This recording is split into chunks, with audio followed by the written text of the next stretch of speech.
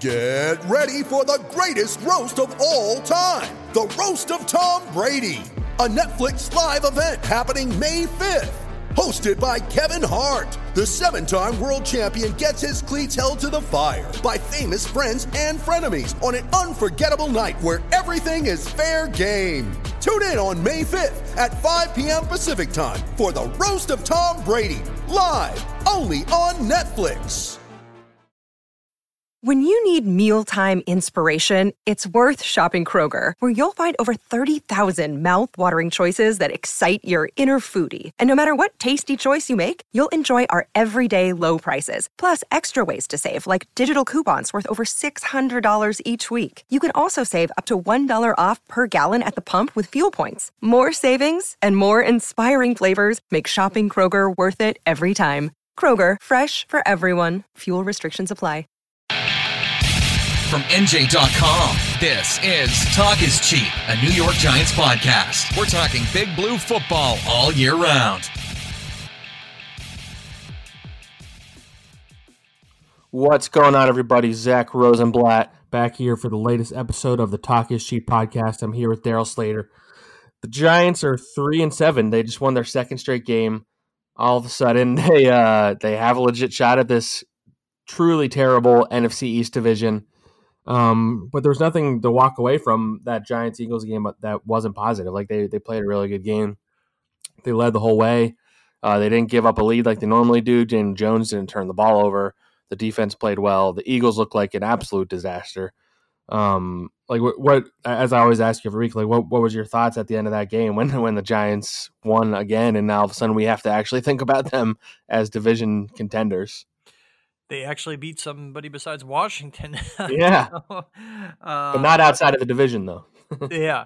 I mean, obviously a really important big win for them. I mean, double-digit wins, not really a common thing for this team since Dave Gettleman took over. They have 4 of them now. Really, they have 4 wins of more than 6 points, actually, in the Dave Gettleman era. And then 2 of them are over Washington, and then one over Miami and one here against the Eagles, who obviously have been just such a massive disappointment. But you look at this Eagles team, and it's a really, objectively, a pretty talented team, certainly more talented than the Giants. And for the Giants to be able to win that game, and not only win, but kind of fend off the Eagles late and close out a win, I think that was really important for this team and really important for Joe Judge's group to be able to close out and to be able to finish. And that's sort of one of those lessons of learning to win that a young rebuilding team has to go through. And so this was a big step, regardless of what happens going forward this season, whether they win the division or what.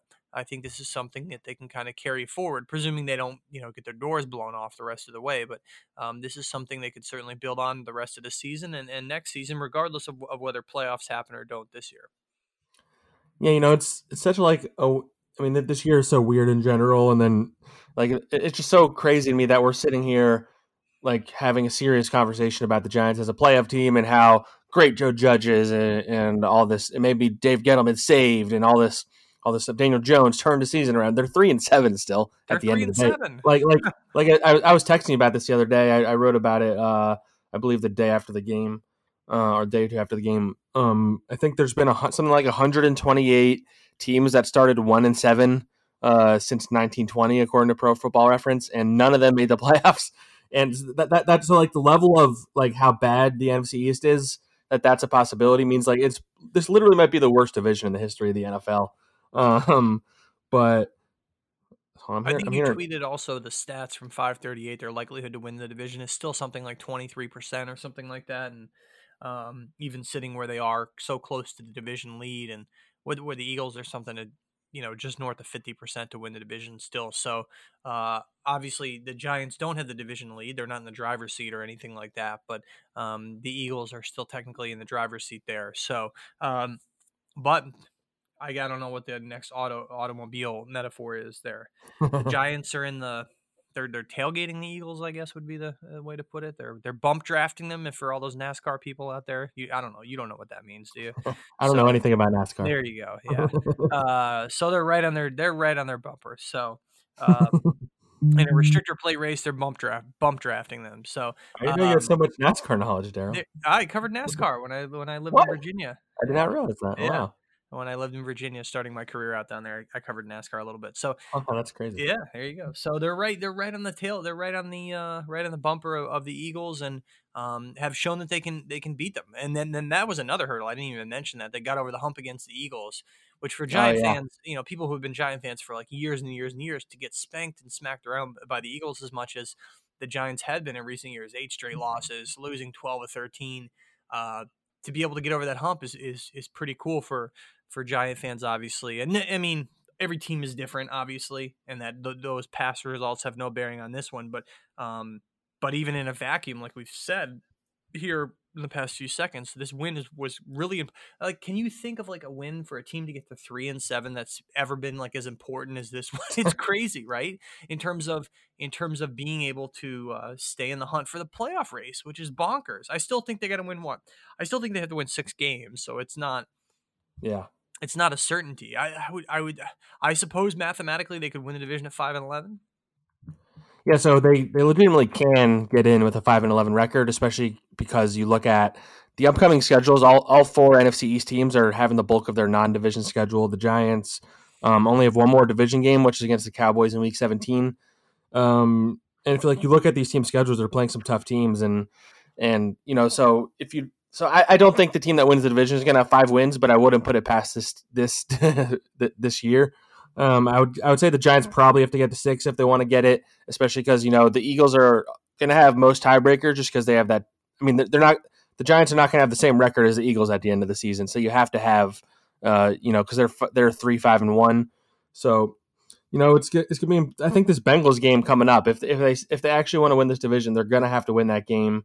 Because you look at the schedule coming after that, the Giants, I forget the order exactly, but they play the Seahawks, the Cardinals, the Browns, and the Ravens, which are all playoff teams with 6 wins right now. The Eagles have a similarly tough schedule. Like, they could legitimately lose their next 5 games. Washington, the Giants have the tiebreaker in Washington because they beat them twice. And Dallas, they could get the tiebreaker back if they beat them in Week 17 in theory. So the Eagles are the team that you kind of have to keep track of. The disadvantage the Giants have this week is that they're on bye, and the Eagles can, in theory, make up, extend the lead they have. But there's definitely like a path that the Giants get in there. But again, it's like, number one, they have to win at least 3 more games, which it took them 10 games to get their 3rd win. And they need the Eagles to lose a lot, which I wouldn't rule out because of, as you and I both saw, the Eagles are just, the Cowboys might be a bigger mess, but the Eagles are a disaster right now.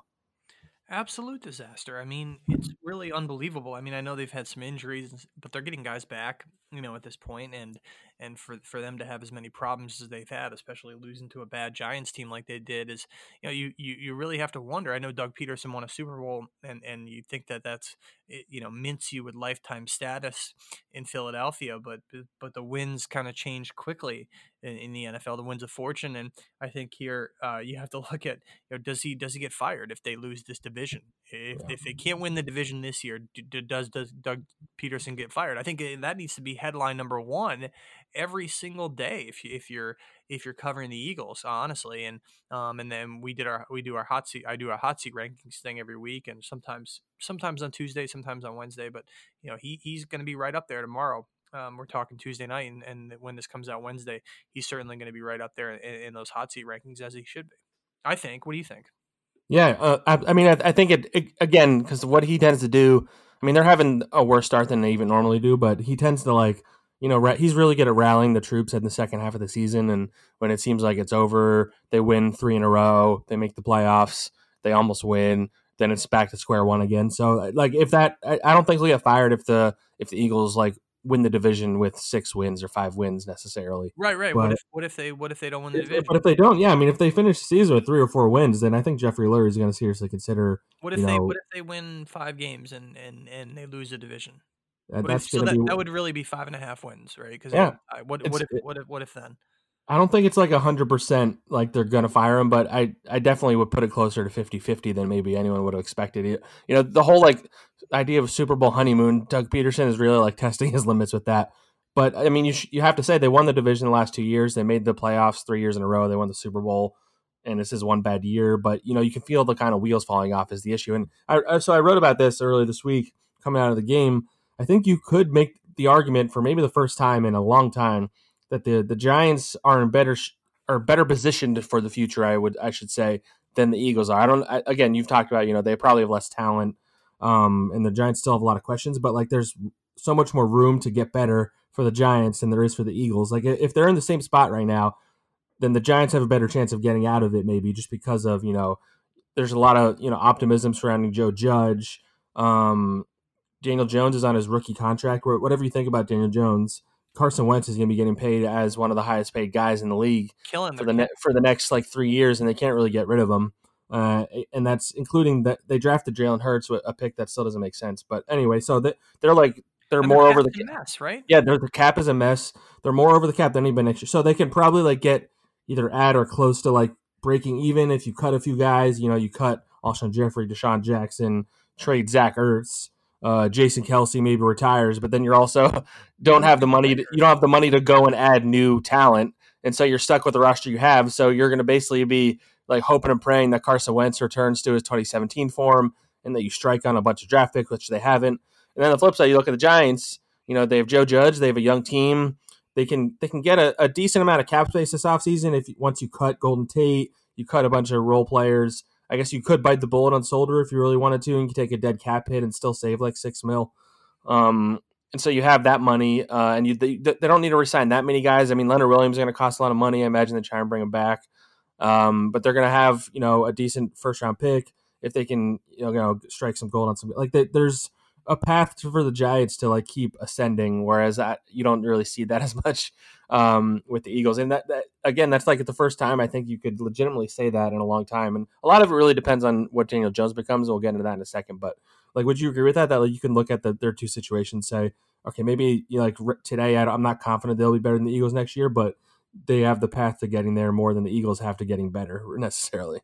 Oh, certainly. I think especially with you look at, and the cap situation is really underscored by the fact that the cap is going to go down about $25 million next year for each team. I think from 198 to 176 is the projection. And so yeah, that squeezes teams who are squeezed even more. I mean, then it really puts you in a vice clamp. And so right now that does not bode well for the Eagles. No one could have predicted the pandemic would have happened or this would have been the result of it. But that really puts the Eagles in an even tougher spot to dig out of, and the Carson Wentz contract really is dragging them down right now, considering how poorly he's playing. It's remarkable.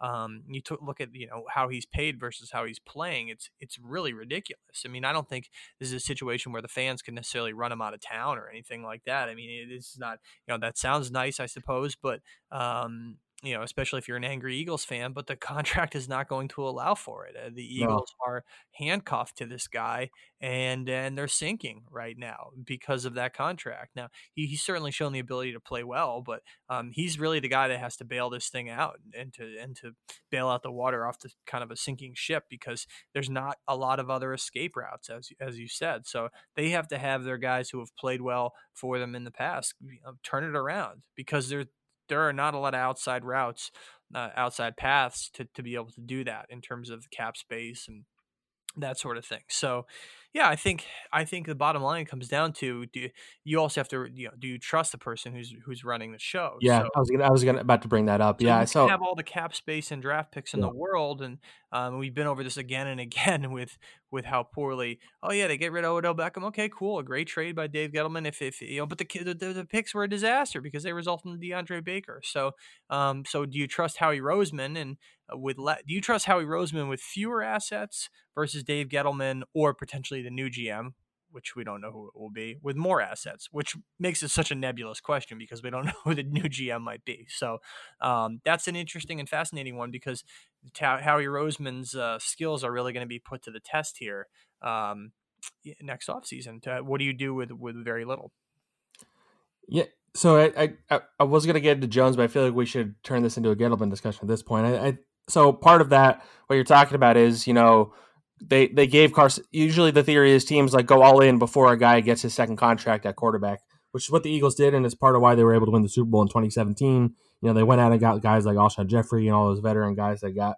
And the Giants are in that position now because they have Daniel Jones on his rookie deal, and so it becomes a twofold conversation of, number one, do you believe in Jones? Number two, do you believe that Dave Gettleman can actually capitalize on those years, which he hasn't done. He probably had his best offseason this year, which isn't saying much. He signed James Bradbury, who's been, an absolute stud. He destroyed Carson Wentz the other day. Blake Martinez has been pretty good. Logan Ryan's been a good veteran. Questions about Andrew Thomas, but Matt Pert maybe has some potential. Darnay Holmes, whatever. Like there's a few, like he had less misses this year than he usually does, but like has he done enough to keep the job? And that's kind of going to be the interesting part about this latter part of the season, because just knowing how John Mara has handled these things, he said he wanted to see improvement. He could say, there's all these people acting like the Giants are the best 3-7 team they've ever seen. They're the best 2-7 team they've ever seen. They're the best 1-7 team they've ever seen, because they're competitive every week. So does John Mara believe that? Like, does he see the fact that they're competing and they're losing close every week, and he says, okay, we're getting somewhere? Or does he actually like take a look in the mirror and realize, okay, if Dave Gettleman did a better job of building up the roster and getting better talent, then Joe Judge would probably be winning more games right now? And so do you want Dave Gettleman calling the shots still this upcoming offseason, which will be maybe their most important one if this turnaround is really going to happen, because they really need to strike gold on every move they make this offseason, because otherwise they're going to be wasting another year of either Daniel Jones's prime or before Saquon Barkley gets paid big, which they inevitably will overpay him. And that's another discussion, because I think they've proven the last 2 weeks they don't need Saquon, at least not at like the amount of money they're going to give him. But so like, where do you stand on? I know we both believe they should not retain Dave Gettleman, but like, at what point do you think you actually see John Mara doing that where he justifies it? You have to look at a big picture. I don't think John Mara can make a referendum on Dave Gettleman here in the final few weeks, though I think that's possible that happens. And certainly if they win out, or if they win 7 games, and he's probably safe in 6 games, I think there's a good chance he's safe. And honestly, you could make a decent case for him, because the number one priority is Daniel Jones developing. And if they close 3-3 to finish 6-10, I think that you could say, all right, he's probably developing and there's something there, and you trust the GM to stick around despite all the terrible moves he's made in the past. And maybe you say as the owner, he's earned the right to stick around. But what happens if they win 5 games? What happens if they win 4 games again? I just don't see how how John Mara can say, at 4 wins or 5 wins again, that he stays, because of not only are the results not there, but really, except for this offseason when he made a couple good moves, the roster building isn't there. I mean, you have to judge the GM on what he's given the coach to work with. So if the Giants' ceiling is 5 wins this season, and you're saying, oh, Joe Judge overachieved with that, well, then what's that saying about the state of the roster he was given? Yep. Right? So you would Those say, things like, go hand in hand. Yeah. it's like a two-sided argument. People are like, oh man, the Giants really did a lot this year. They what a great season they had. They went 5-11. Considering the state of the roster, that's good. Well, the considering the state of the roster part is why you should fire the GM. I don't understand why it's not that difficult to grab your head around. The GM isn't coaching the team. His job is to get the players. And so Dave Gettleman has done a very poor job of that. And nothing that has happened here recently has changed that. I think. Yeah, not to cut you off, but if you're excited about the 3-7 Giants, you should also be angry the fact that they're 3-7, because they should be better than that. You should be angry about the fact that you're excited about 3-7. Yeah.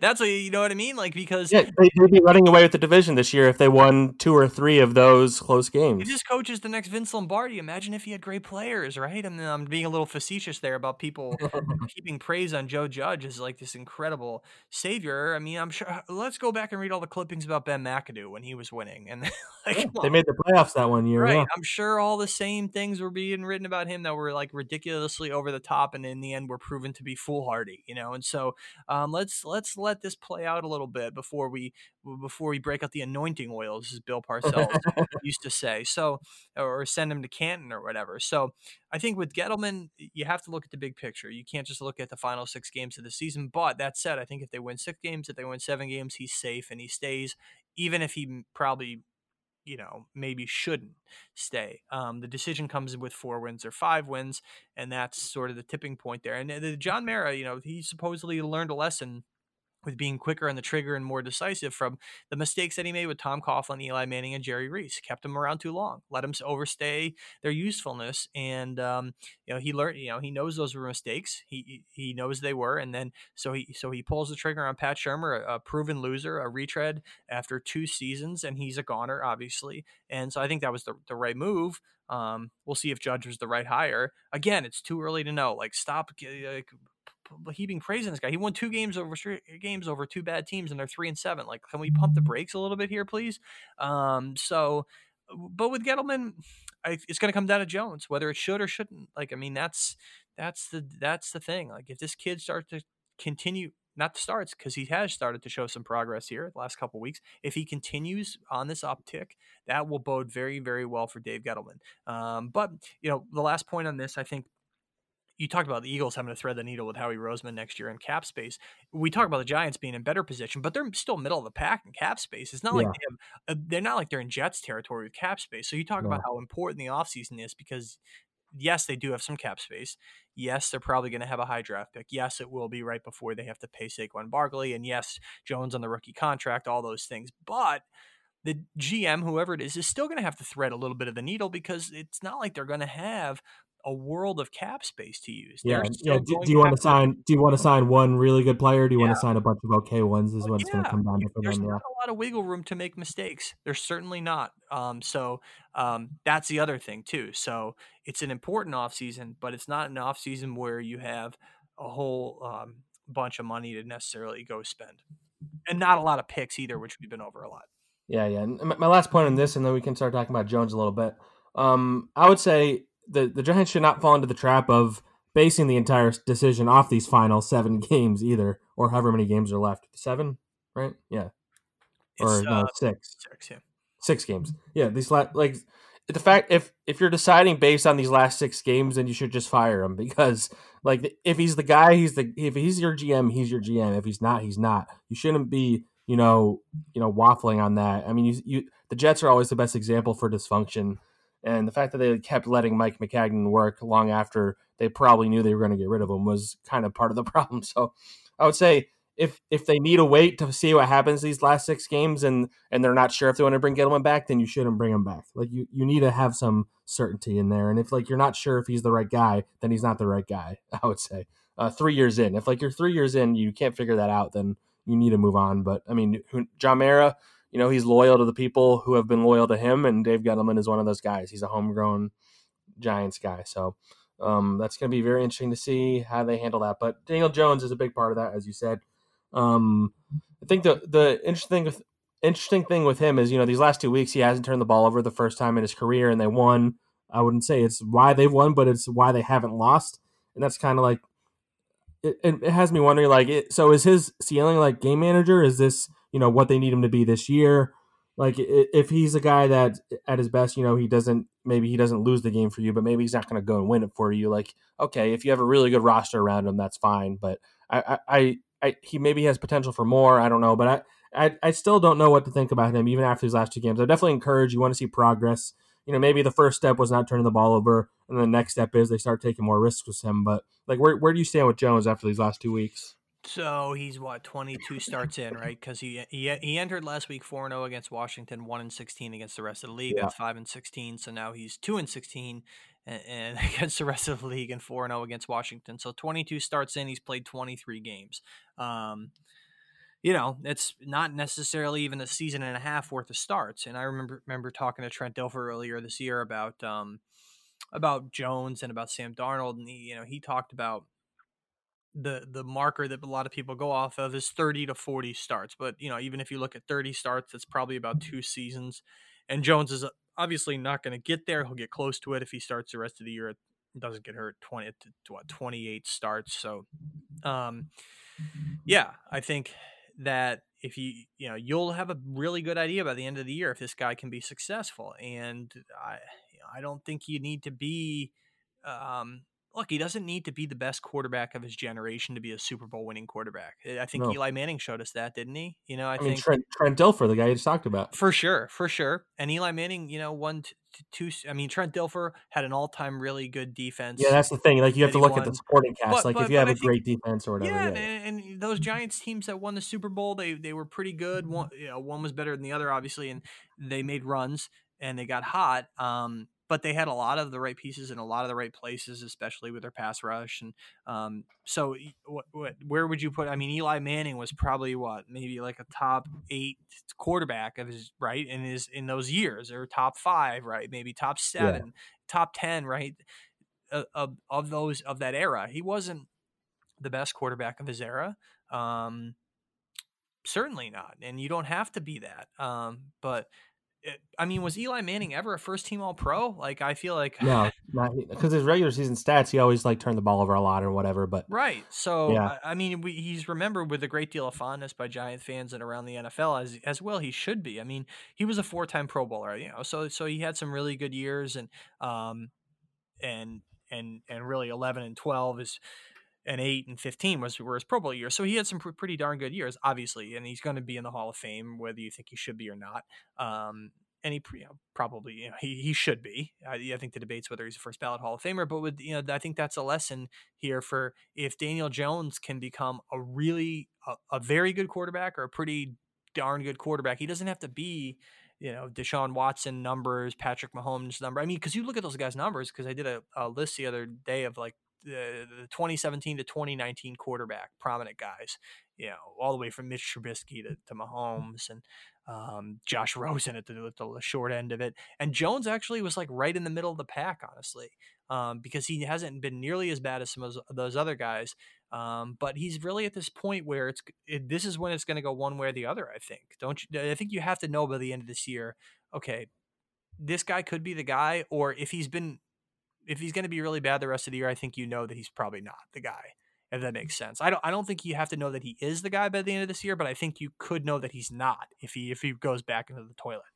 Yeah, that's why I'm very curious to see. I think the next step he takes, like I was saying earlier, he went from some of his worst games to the last 2 weeks. Just, the Giants clearly made it a point of emphasis that they did not want to turn the ball over. Early in games, you're seeing him come out really quick throws. I think he's thrown the ball quicker than almost any quarterback the last couple of weeks. He's made some really nice throws down the sideline. He's gotten to a groove with some of his receivers. The offensive line is playing better. The running game is there. So you're seeing the recipe that you need to succeed with Daniel Jones. Once they get more talent around him, maybe he could do more than he is right now. So I'm curious, over the next 6 weeks, if he's still just a game manager, if that's what they need him to be, then that's what they'll do. Or if he can start taking the next step and okay, he went out and won them that game. And I think that's going to be so ultimately, if they are a team, whether they win these games or not, if they're a team that has to decide if they want to draft a Justin Fields, you kind of have to look at that. You see a guy that can win us games, or is he just a guy that is not going to lose us them? I will say one thing that should have Giants fans particularly excited is that I think we can officially call him a legitimate running threat, because I don't think that's a fluke at this point. It's happened so many weeks in a row now where teams are just falling for that zone read where they don't get him and he runs past everybody. And he's already, he's going to lead the Giants in rushing this season. I think that's a lock at this point. He has the most QB rushing yards in a single season in Giants history. I think his career rushing yards are more than Eli, which isn't saying much, but so if you have that right there, and then you have, his ability to make some impressive throws. If he can put it all together, there's a package here to be something interesting. But, if he reverts back to the form of, we've only seen 2 games of this. His whole career before this, he was the worst turnover-prone quarterback in the NFL over the last 2 years. And that includes Wentz, who has more this year than him. These next 6 weeks, we've talked about it almost every week. These next X amount of games are going to decide if he's the QB. If they win enough games to stay competitive and Dave Gettleman's still the GM, he's absolutely going to be the QB still, because Dave Gettleman is not moving on from him. But if they lose and he's not great, then it's going to be an offseason debate. That's for sure. Yeah, and I think the one thing to remember with that, when you brought up Justin Fields and would they do it? Would they draft him? I just don't think they're going to be in a position to do it, because the Jets are so bad. They're probably going to win 0 games, and the Jaguars are looking at a 1-15 season. And how silly in retrospect to think that, at 1-0, the Jaguars possibly weren't tanking or lose, weren't going to have a terrible season. What a kind of a silly knee jerk thing to think they're at 1-0. But they're well on their way to 1-15, and the Jets 0-16. So it's probably going to be Trevor Lawrence and Justin Fields 1-2. And then the Giants probably looking at maybe drafting an edge rusher wherever they fall. They're 8th right now. So I just don't see them being in position because of how bad those other two teams are and how quarterback needy they are. The Jets and the Jaguars. The Giants are winning too much. Who knew? Yeah, exactly. And those teams are so bad that I think it's going to go Lawrence and Fields, and that's sort of the odds-on decision right now. Yeah, I think that's fair. To put a bow on this episode, I think let's spin it forward. So, like, how do you see it's so hard to predict with this team in particular, and this schedule is so hard coming up for them and the Eagles. Like, how do you see? What do you think happens? I think from my end, I think they beat the Bengals. I don't think it's like a lock by any means. I think Joe Burrow is like a legit player, and like it'll be probably a close game, to be honest with you. But their offensive line is pretty bad and their defense is pretty bad. So the Giants, if they want to make the playoffs, they have to win that game. I don't know. I think they have to win one of those games against those really good teams, probably one of the Seattles, Browns, Cardinals, Ravens. Out of that group, maybe the Seahawks have a bad defense, so they have Russell Wilson. The Browns, they lost Odell. They have a really good running team, blah, blah, blah. Like, I don't know if I believe they can beat those 4 teams. Maybe they could steal a win out of one of them, and I think they beat the Cowboys at the end. So I see them probably finishing with around 5 wins, maybe 6 if they get one of those. If they get to 6, they probably win this division. But I'll predict they get to 5 wins, 5-11, just missed the playoffs. And I think that you can feel pretty good about that going into the offseason. Weirdly, considering, 4 or 5 wins, if you had said that before the season, I think Giants fans wouldn't have been very happy. But considering how things played out, I think you can go into the offseason feeling a little momentum maybe. Yeah, you always feel better finishing with more, finishing on a high note, and that's really deceptive in a lot of cases. Yeah, it is. Yeah, and it's probably saved a lot. Like you look at Adam Gase last year in particular is probably the main one you're thinking of there, right? Rex Ryan 2013. If you go back to that, they finished 8-8, and John Idzik, prancing down the yellow brick road there with Rex Ryan in Miami 2013, end of the season 8-8, and they're all popping champagne over that, So I think they'll win. They'll beat the Bengals. They'll beat the Cowboys. Those are the games. Well, if I had to pick them, that's 5 wins right there. I don't see them winning any of those other games. If you had to pick it, I'd probably say the Browns. I don't see any way they can cover DeAndre Hopkins. He's going to have a field day against them. The Cardinals are legit, I think. Yeah, and so I think 6 wins there, but I don't necessarily buy that 6-10 is going to get them there, because I think Look, the Eagles have to win 3 more games for them to get to 6.5 wins. I think people need to understand a tie is a half a win. Okay, yep. So the Eagles close, right? So the Eagles have to win 3 more games, right? So the Eagles close Browns, Seahawks, Packers, Saints, Cardinals, Cowboys, Washington. So Cowboys, Washington probably wins. And the tipping point game there is the Browns. The tipping point game for each of these teams is the Browns, because Seahawks, Packers, Saints, Eagles are not winning those games, I don't think. Now, they beat the Browns, the Eagles do next week, then they go and lose 3 straight. How motivated are they going into Cardinals, Cowboys, Washington to end the season?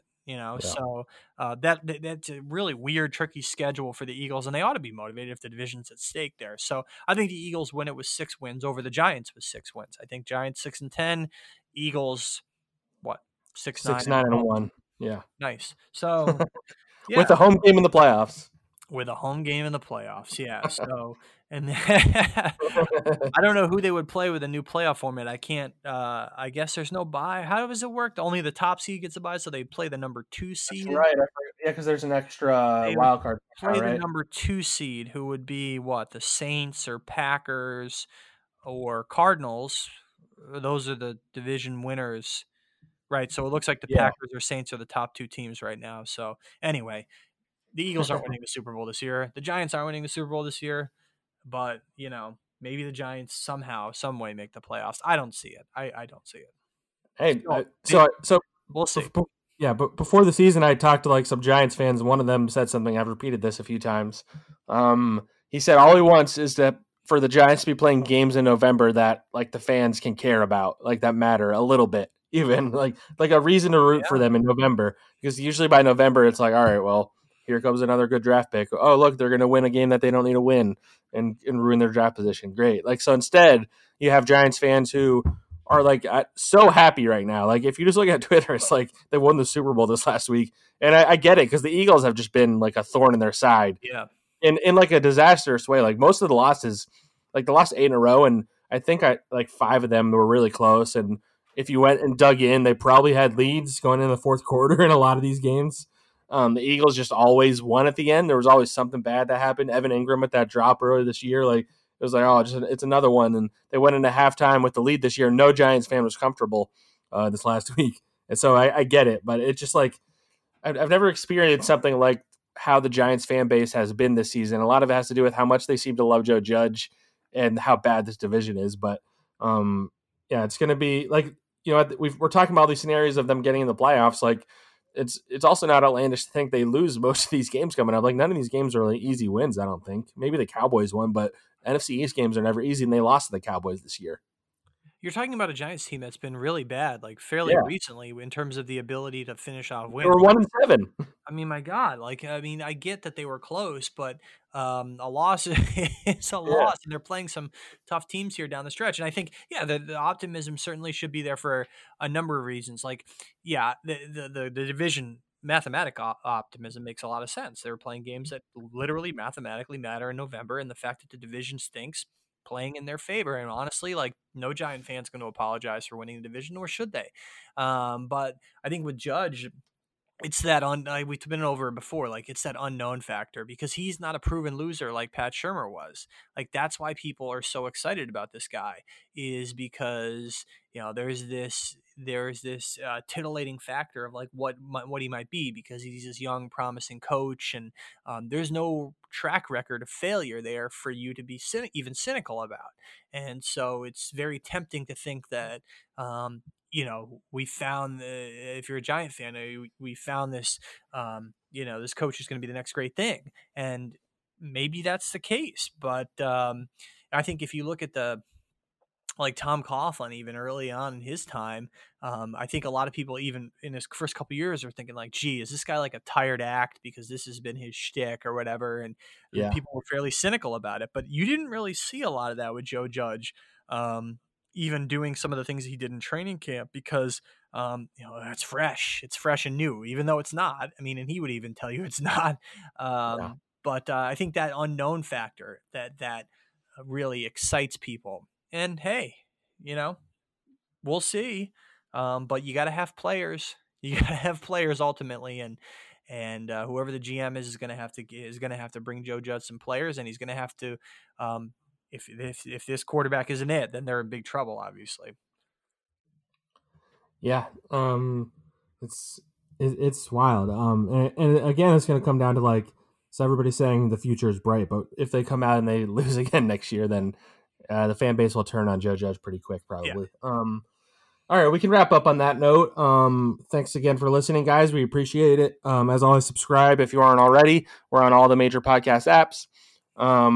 Leave us a review, leave us some comments, sign up for our text messaging service, Giants Extra, nj.com/text, and we'll hit you guys again coming out of the bye week next week, and have a very important game against the Bengals.